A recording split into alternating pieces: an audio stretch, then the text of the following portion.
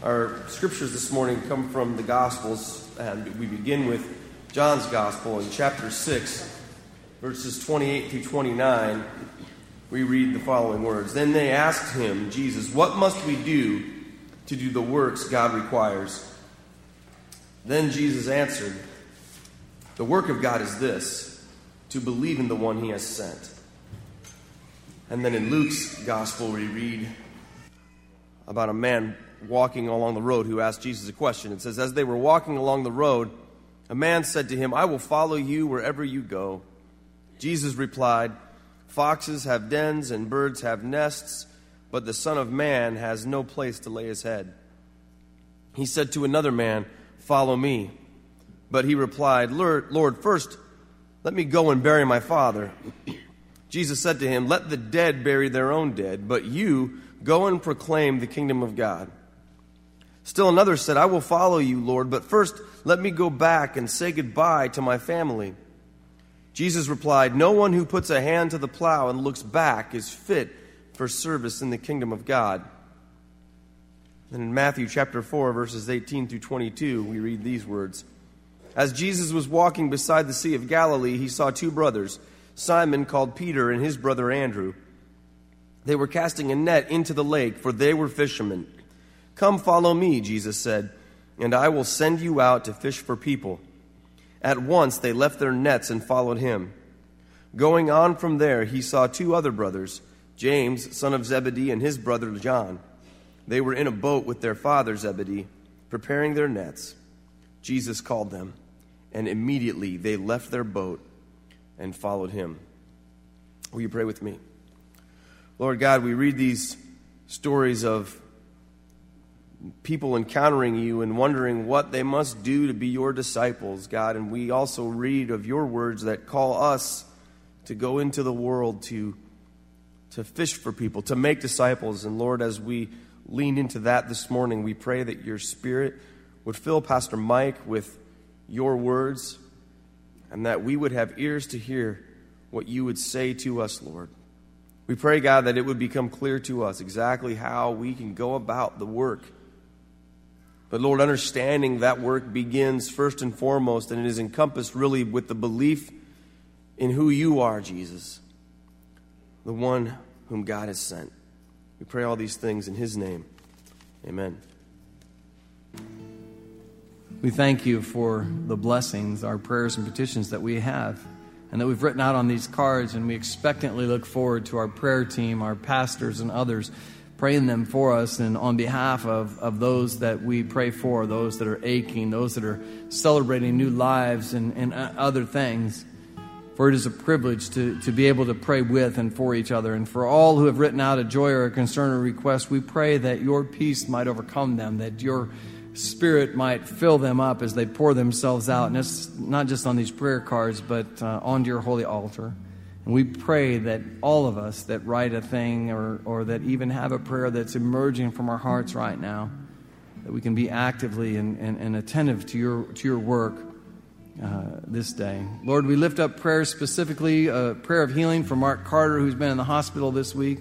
And we pray strong recovery for him. And we also pray for Clarice Hines, Lord, who's been experiencing a number of health problems the past few months and has had to miss our 7:45 service many times. And we pray for her husband, Frank, who is caring for her at their home. Lord, we know of many people in our congregation and in our circle of friends who are undergoing treatments of various kinds. Particularly, we think of those that are going under cancer treatments, who have had procedures recently, or other health concerns that are weighing heavily on them right now. And we ask that your love and strength will encourage them in their trials and give them the ability to go on. All these prayers, Lord, we lift up, the silent ones of our hearts, the prayers that we have taken pen to paper with and written on prayer cards, and the prayers that are just the essence of who we are as one body. We do this all in the name, the strong name, the perfect name of Jesus, who taught us to pray, saying, Our Father, who art in heaven, hallowed be thy name. Thy kingdom come, thy will be done, on earth as it is in heaven. Give us this day our daily bread, and forgive us our trespasses, as we forgive those who trespass against us. And lead us not in temptation, but deliver us from evil. For thine is the kingdom, and the power, and the glory forever. Amen. And now, dear Lord, as we go before you to prepare to hear your sermon, we just ask that you would bless Mike with your words, and that we would be receptive and open to hearing them. In your name we pray. Amen. I'd encourage you to find those purple sheets in your bulletin, or at least mine's purple. It says Transformed at the top. Those are the words of the song that Simon, to my right, our good Director of Worship and Technology, has written for us. He's put together the arrangement. And you get to know this song over the next few weeks. He's going to sing it for us once today. But I really want you to engage in the message of the song. We'll get you into the notes and stuff when that time becomes appropriate. But I want to introduce to you someone you know very well, Simon Campbell, who's going to sing the song that is the basic and the background of our mission statement. So let's welcome Simon. All right. We'll get him.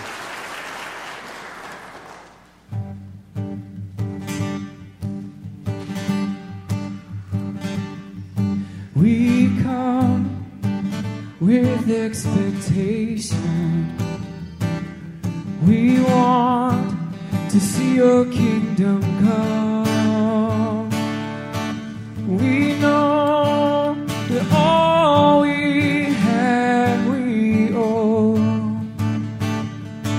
So we give our lives to be transformed. We seek your revelation. We need your power in our lives, and we'll show all the world your love. Now we give our lives to be transformed. Take hold of us, we pray.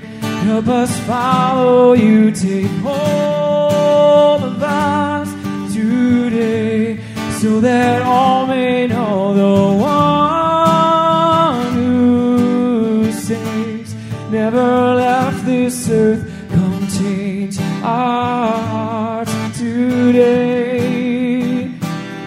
Transform our world, we pray. We'll be your generation. We'll leave our selfishness behind, and we'll serve as your hands and feet, so that everyone might be transformed. Take hold of us, we pray.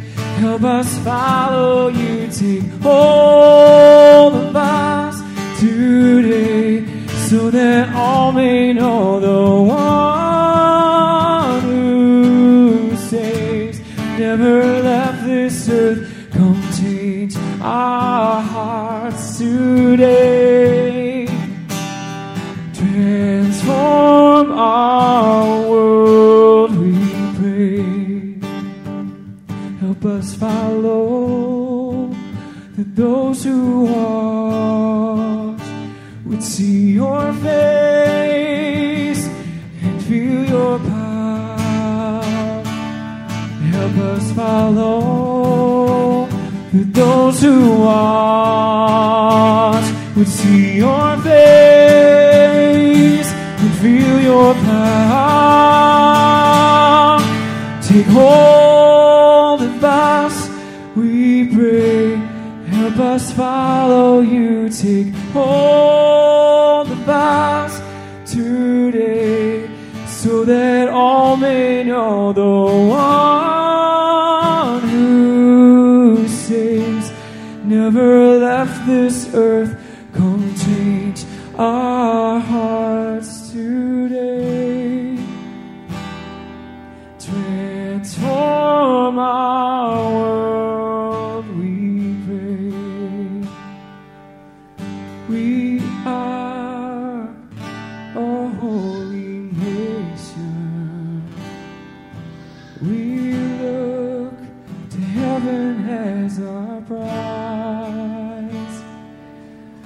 One day we'll meet you in the sky, and we'll close our eyes and be transformed. And we'll close our eyes and be transformed. I brought with me this morning, placed it over here, one of my favorite possessions. This is one of the most favorite things of all the things I own, and I can tell you how favorite it is to me. It actually, in my home, sits right above the shrine to American football, my television. That is where this sits. It takes a place of prominence. Now, I tell you this because there are better pieces of art in the world from an artistic standpoint. There are more perfect things that have been made using wood and steel posts. But this one was made by my kid with me in mind. And so that makes it, to me, one of the most important things. And I want to tell you, she took this class. I don't know what it's named. Those of you that went to junior high in the same place she did probably knows what it means. But here's why I love it so much. Not because it's cool looking, but because there was a day in her 8th grade year where she made a conscious choice to draw something out, to put it on paper, to start putting the supplies together so that she could make the I love Dad sign. She made a conscious choice. It wasn't an accident. It was something she chose to do. And then she committed to the process. Anybody that's ever made anything out of wood knows that when you cut something with a bandsaw, things can go bad. When you use a jigsaw, things don't always go perfect. Not all the pieces work exactly. You've got to sand them down. You've got to put the stain on them. Then you've got to put the shellac on them. You keep doing that process till it's what you want to do, until it's a gift that you believe represents you to the one that you want to give it. And she did all that. She committed herself. She made the conscious choice to make it. Then she committed herself to the process of getting it done. And then she expected great results. She expected great results. Now, anybody that's known me for a long time know these things about my daughters. Until they get a wedding ring, they need no other ring except their father, who is wrapped around their finger. All right? This is just simply true. And she knew that when she gave me that, my life would just be warmed. Not only did she do all this stuff, she kept it a secret from me from the end of school till Father's Day. It was awesome. I got to tell you, and she knew it would be. She knew I would love that. She made it with her own hands. She constructed it in her own heart, and she saw the process all the way through. And I tell you this so that we can get to this. Jesus calls us to a ministry of making. We are to make things, but specifically one thing. You see, Jesus has helped us shape a simple mission, because the mission of the church is to make disciples of Jesus Christ for the transformation of the world. That's our point. See, we all like to make stuff. Some of you like to make cakes. Some of you like to make stuff like this with your hands. Some of you like to make cars run that weren't running so well before. Some of you get on the computer and make Farmland or SimCity or whatever it is now that's going on out there. But we all like to make something, and that is taking the certain products, some raw materials, and transforming them in such a way that they make something really cool. But it's not that easy. Let me show you something. This morning I went out to my wood pile, and I grabbed a few pieces of wood that I'm going to burn in a campfire, and I just want to show you how this works. See? There's one piece, 2 pieces, 3 pieces. All right, now I'm hoping for something good. Let me get down here. Oh, man, this is awesome. See?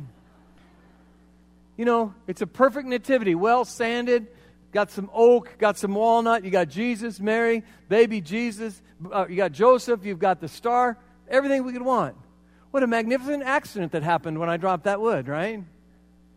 No, we know better than that, because that looks a lot like the ones Vivian Barnes used to make and sell at the United Methodist Bazaar. See, rarely is it the case that something fantastic, something wonderful is created by accident.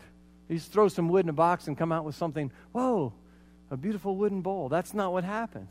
And neither is the disciple an accident. A disciple of our Lord Jesus Christ is not made by accident. A disciple is made by us, the men, women, and children of the church. Now, I know that the first reaction to the idea of making disciples for most Christian is absolute consuming terror. We're like, we got to make disciples? Oh. Now, I'm glad that there's some terror in this, and I'll tell you why. I'm glad when I say, look, it's your responsibility, my responsibility, to make disciples of Jesus Christ. I'm glad that there's terror in your heart, because if there wasn't terror, you wouldn't think it was very important. You understand the kind of commitment it takes to make a disciple of the Lord Jesus Christ. You've thought about it. You know it's hard. And so that's why I share with you this very simple truth, because it's critical to our life and mission together as a church. And that is simply this: God never asks us to do anything easy. God never asks us to do anything easy. God never says to us, hey, you know what, Mike? I want you to, just drop by and say hello to someone. It won't be that hard. He said, hey, Mike, I just want you to drop $10 in the offering plate. It won't be a big deal. It won't cost you that much. No. You know what? God never asked me in my life to do anything easy. He never asked me to do what I was already doing either. Hey, Mike, you're doing a great job, playing football or whatever it was, or eating that spaghetti. Good job. Keep it going. He asked us to do hard things, important things, big things. Because in this case, and what we're talking about today, discipleship, making a disciple, is a difficult, life-consuming, time-consuming opportunity. And so there's 3 points to this. First, we have to make a conscious choice to do the project. Second, we have to have complete commitment to the process. And third, we have to expect great results. Same as what Sarah did with making this. She had to she had to make a conscious choice to make it. She had to have commitment to the process and expectation of good results. So first, let's talk about this. The first thing we need to do in making a disciple is make a conscious choice of the process. And the process is aimed at a human being's life, or a number of human beings' life. See, we read from John 6 earlier this morning, and that's step one.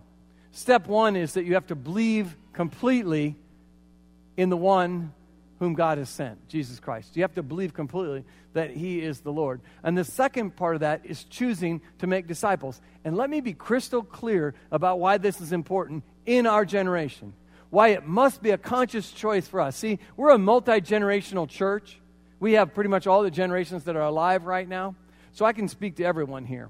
The reason that I know, I don't believe it, I don't think it, I know that we need to make disciples of Jesus Christ, is because 85%, that's most, of the 350,000 churches in North America, in the United States in specific, have either plateaued or are sinking.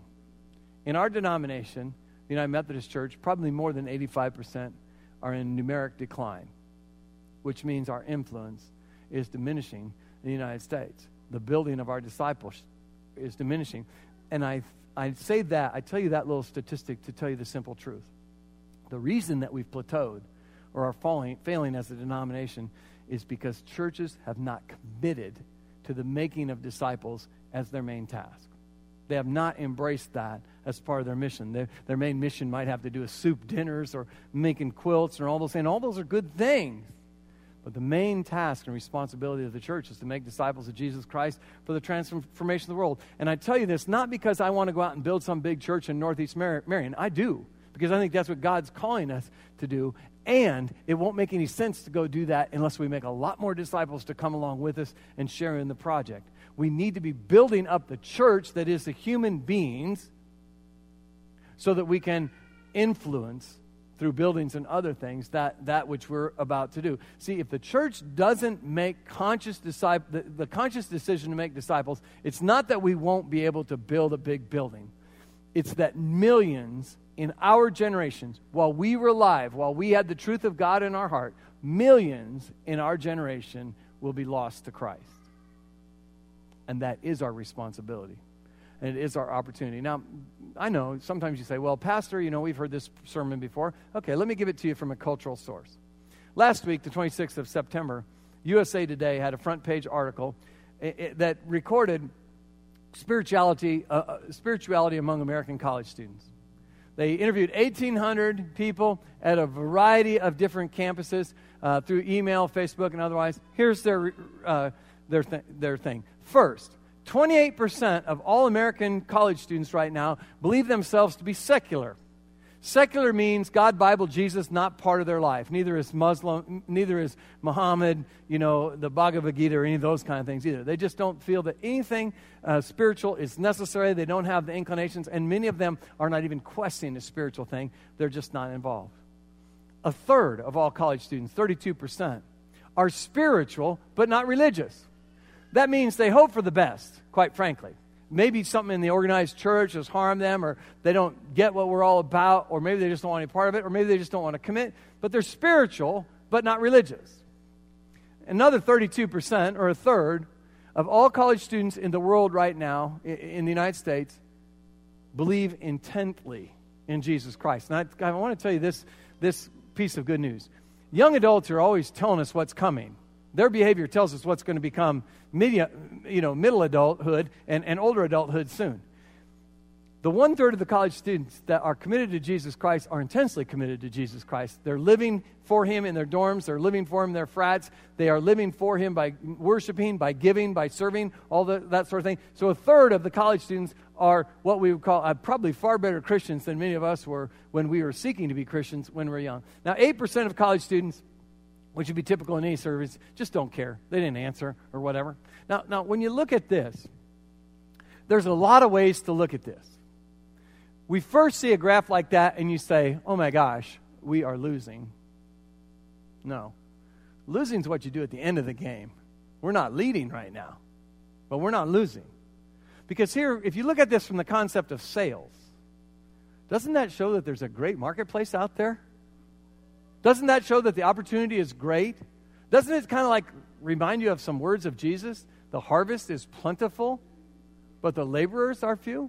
You see, I think that there's a huge opportunity in front of the church right now to make disciples of Jesus Christ because there's a huge audience. Because 2 out of every 3 people is not a disciple of Jesus Christ. I grew up in a prevailing Christian attitude where probably it was hard in my college, in my little classrooms in school. Now remember, this is 40 or 50 years ago. In my little classrooms in school, it was hard to find somebody that wasn't Methodist, Catholic. It wasn't like, do you go to church or not? It's which church do you go to, right? But we've lost that. And we need to understand that less disciples are being made today than ever were before. And guess what? There's more of us in the United States.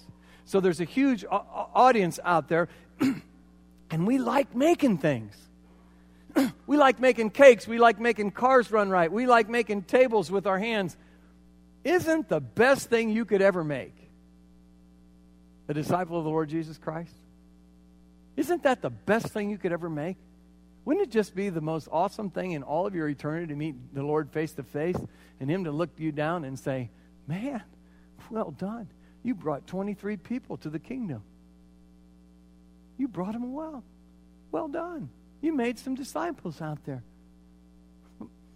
And I want you to know that when I showed these statistics up here, these are not faraway statistics. In that same USA Today article, this person was quoted. Her name's Steph McGraw. She said, I was surprised to find so many other non-believers at this school. She went on to say that she was grateful that she lived in a country that she felt was so Christian, but when she got to school, she found that was not the case. Man, I read that and I said, where is this kid going to school? I need to go back to First United Methodist Church and load up some buses. We need to get up there. We need to take them some Gideon's Bibles and pray for them or whatnot. We need to get up there and tell them about Jesus, but maybe it's so far away. Where do we need to go? Take a look at where we need to go to talk to Steph McGraw.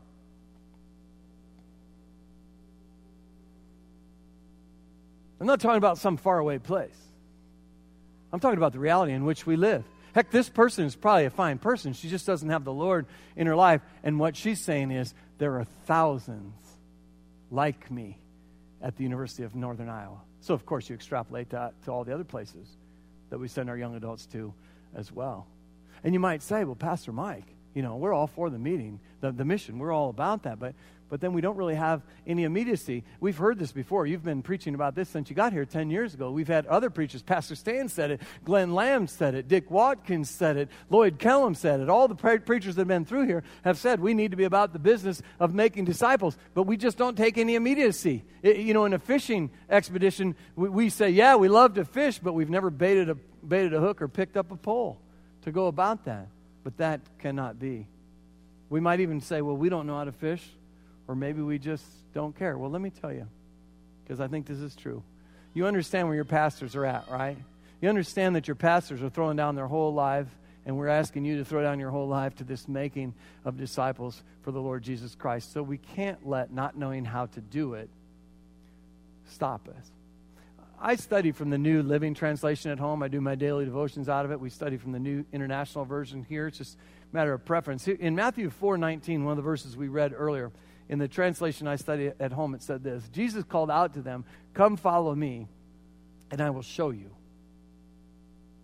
I will show you how to fish for people." Now, I want to do a little bit of congregational involvement. I know you're Methodist, so you might not want to raise your hands all the way up, but I'm just going to, equip you, get your hand ready.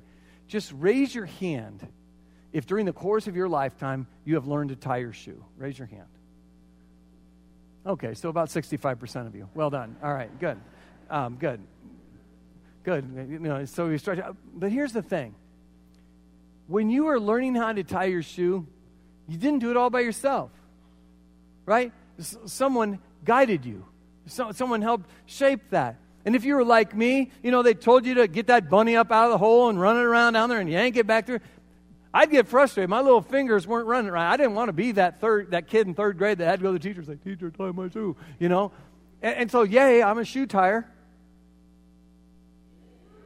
Yeah, I think that's something I'm really proud of. That took me months to learn how to tie a shoe. About you too? But so in the middle of it, we get frustrated. We might even, I had a little bit of a temper when I was younger. I probably threw my shoes across the back room and then probably got some time to myself after that. But see, eventually, you, me, and everybody. Now, maybe we've graduated to Velcro now, or just to slip-ons because we prefer that. But yay for all of us. Somewhere along the line, someone guided us, and we followed that instruction, and we took it on ourselves to become a shoe tire. So we should be proud of ourselves because if nothing else we accomplished in our lives, we've done that, right? We got that going for us. But obviously, I'm not talking about tying shoes. You consciously made a choice to be shown how to tie your shoes because you needed to know how to do it. And I say we consciously need to make the choice to be shown by Jesus how to make disciples of Him. And the second thing I think we need to do is to have complete commitment to the process. See, so oftentimes we give up so easy. We'll say to pastor or someone else, we say, well, we've tried to bring somebody else to church or to Bible study, but they just don't want to go. You know what? During this week, if we took that logic, I asked a couple of friends, people in the church, I called them and said, hey, you want to go to lunch? Now, if I use the same logic we sometimes do in church, we say, well, we invited some friends, they didn't want to come. My logic would be those two guys that I called, they don't want to eat lunch. They don't eat lunch anymore. Because I called them, I invited them to lunch, but they didn't go, so they must not like lunch, right? Well, obviously not. It was just because it was that day. Because they weren't available then. See, we cannot give up so easy on the making of the disciples. We can't give up. Let me just tell you a story. There's these two boys, brothers, Greg and Gary Sherry. They were out in Tennessee. And they're fishermen, right? And they're out fishing. And all of a sudden, in the middle of their fishing expedition, their motor gave way. And they started being drawn to the dam. Look what happened to them. Take a picture of this. Okay? This is what happened to them. What happened is, before they got that line tied to them, they had to both lean against the motor of the boat or they were going to go over the dam. They leaned on the motor of the boat and it caught up on the concrete ledge. 3 hours. 3 hours they leaned on that. They were completely exhausted when the firemen, the rescue people finally got them off that thing. And the fire chief went up to him and said, all right, fellas, you guys had a lot of problem here. You probably should just give up fishing. But you know what Gary and Don Cherry did the very next Saturday morning? They went fishing. Do you know why? Because that's what fishermen do. Fishermen fish. They go fishing, and nothing would distract them from their fishing. And the same is true for us in our discipleship making. Nothing can distract us from making disciples of Jesus Christ because that's what Christians do. We make disciples. That's what we love to do. That's what we want to do. It's not just because you like to hear magnificent sermons, wonderful bell choirs, a nice young guy come in and sing a song and be in a nice, comfortable environment. We're Christians because we feel we're part of this legacy that has built from year to year. I mean, if you look at the history of the church, it is astonishing to see that it's come on this far because of all the faults and failures that human beings that run churches have come, yet it's so of such paramount importance to the individual disciple to replicate themselves, to make more disciples. And it takes complete commitment to the process of making a disciple. You know, when you read Luke 9 like we read, there's a million excuses that we could make to not follow Jesus and to not do this work of making disciples. But there's only one good reason to do it. And that is the lives of people that we know that don't know the Lord might come to know him. In Matthew 4, when you have those 4 boys out there fishing, you know, Simon, Andrew, Peter, James, and John, they're out there fishing. They're having very productive lives. They're making some money. They had very productive trade. But guess what? They left productive trade to go after productive spirituality because that's where the Lord was calling them to. And in a few minutes, and I'll just say these words right now. In a minute, folks, we're going to have communion. And if you're not from the United Methodist Church, that doesn't really influence us because we believe that the Lord Jesus Christ is for all people. So if you're from a different creedal background and you want to come to communion, if you're Baptist, Catholic, or whatever, or even just want to receive Jesus for the first time today, that's fine with us. And we don't want to deny anyone. If it makes you uncomfortable, stay where you're at. But we believe that Jesus is for everyone, so come forward. And this is why we believe Jesus is for everyone. Because he had the opportunity to quit. He had the opportunity to say, no, you know what? I'm not committed enough to this process. But instead, the night before he was going to die, he commemorated the fact that he was going to die the next day. He broke the bread, he held up the juice. And then the next day, he went to his death, committed completely, not to dying, but to dying for you, so that you might come to know him more fully and completely, and that you might grab onto the mission that he has for your life and work in the world. So here's the thing. Jesus was fully committed, just as we need to be fully committed, because as I started this message, the simple truth is that God never asks us to do anything easy. He never asks us to do anything easy. Now, I'm not going to stand up here, nor will Pastor Keith, and say, look, there's these 3 easy things you need to do, and then we'll start having disciples by droves. I don't believe in acrostics. I don't believe in that kind of stuff. And I don't think it's that easy. Because I really think disciple making boils down to a very simple concept that we need to make a conscious choice about, that we have to commit ourselves to the process, and we have to expect results. And that's simply this. We have to offer people Christ in the most creative way that you can think of. Not in the cutest way, but in the ways that match them in their lives. We have to offer people Christ. We have to be an obvious disciple. We have to be seen in the world for living for Christ. We have to be those people that look for ways to verbalize our faith in the course of our day. Now, I was talking to a student yesterday. I said to him, I don't expect you to stand up on a soapbox in the hallway of Excelsior Middle School and tell everybody that Jesus is great, although I do think that would be cool, incidentally. But I do expect your life and the answers to questions that people ask you to say that Jesus is great. I expect it to come out that way so that they might see what a disciple is. And of course, we have to be doing that many times daily. Some of us, when we say it the first time, we say, I can't believe I did that. But once you do something once, you can do it a lot of times. You can repeat that. And we have to verbalize our faith. And of course, I'm not going to come up here and hawk the programs of the church, but we do need help, of course, in our disciple-making programs among children, among youth, and adults. But I encourage you not to quit because of disinterest or resistance. There's a couple of deer hunters in this congregation, the 945 congregation. These guys are going to sit out in tree stands from 5 o'clock till it gets light, and then again in the afternoon till it gets dark. They're not going out there one day to sit in a tree and then say, well, didn't see a deer, shotgun for sale. That's not what they do. They have persistence. They don't give up just because there's a little resistance or no deer come by.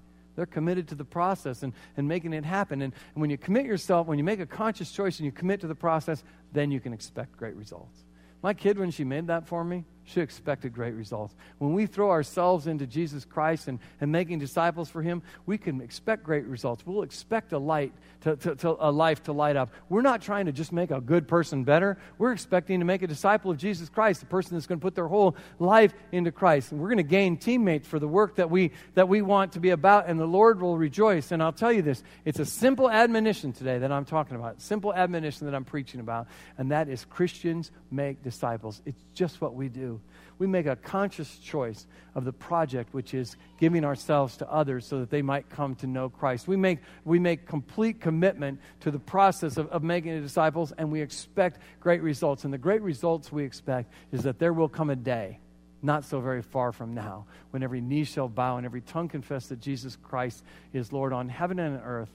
And in that day, His kingdom will come here on earth as it has in heaven. To that and nothing less we endeavor.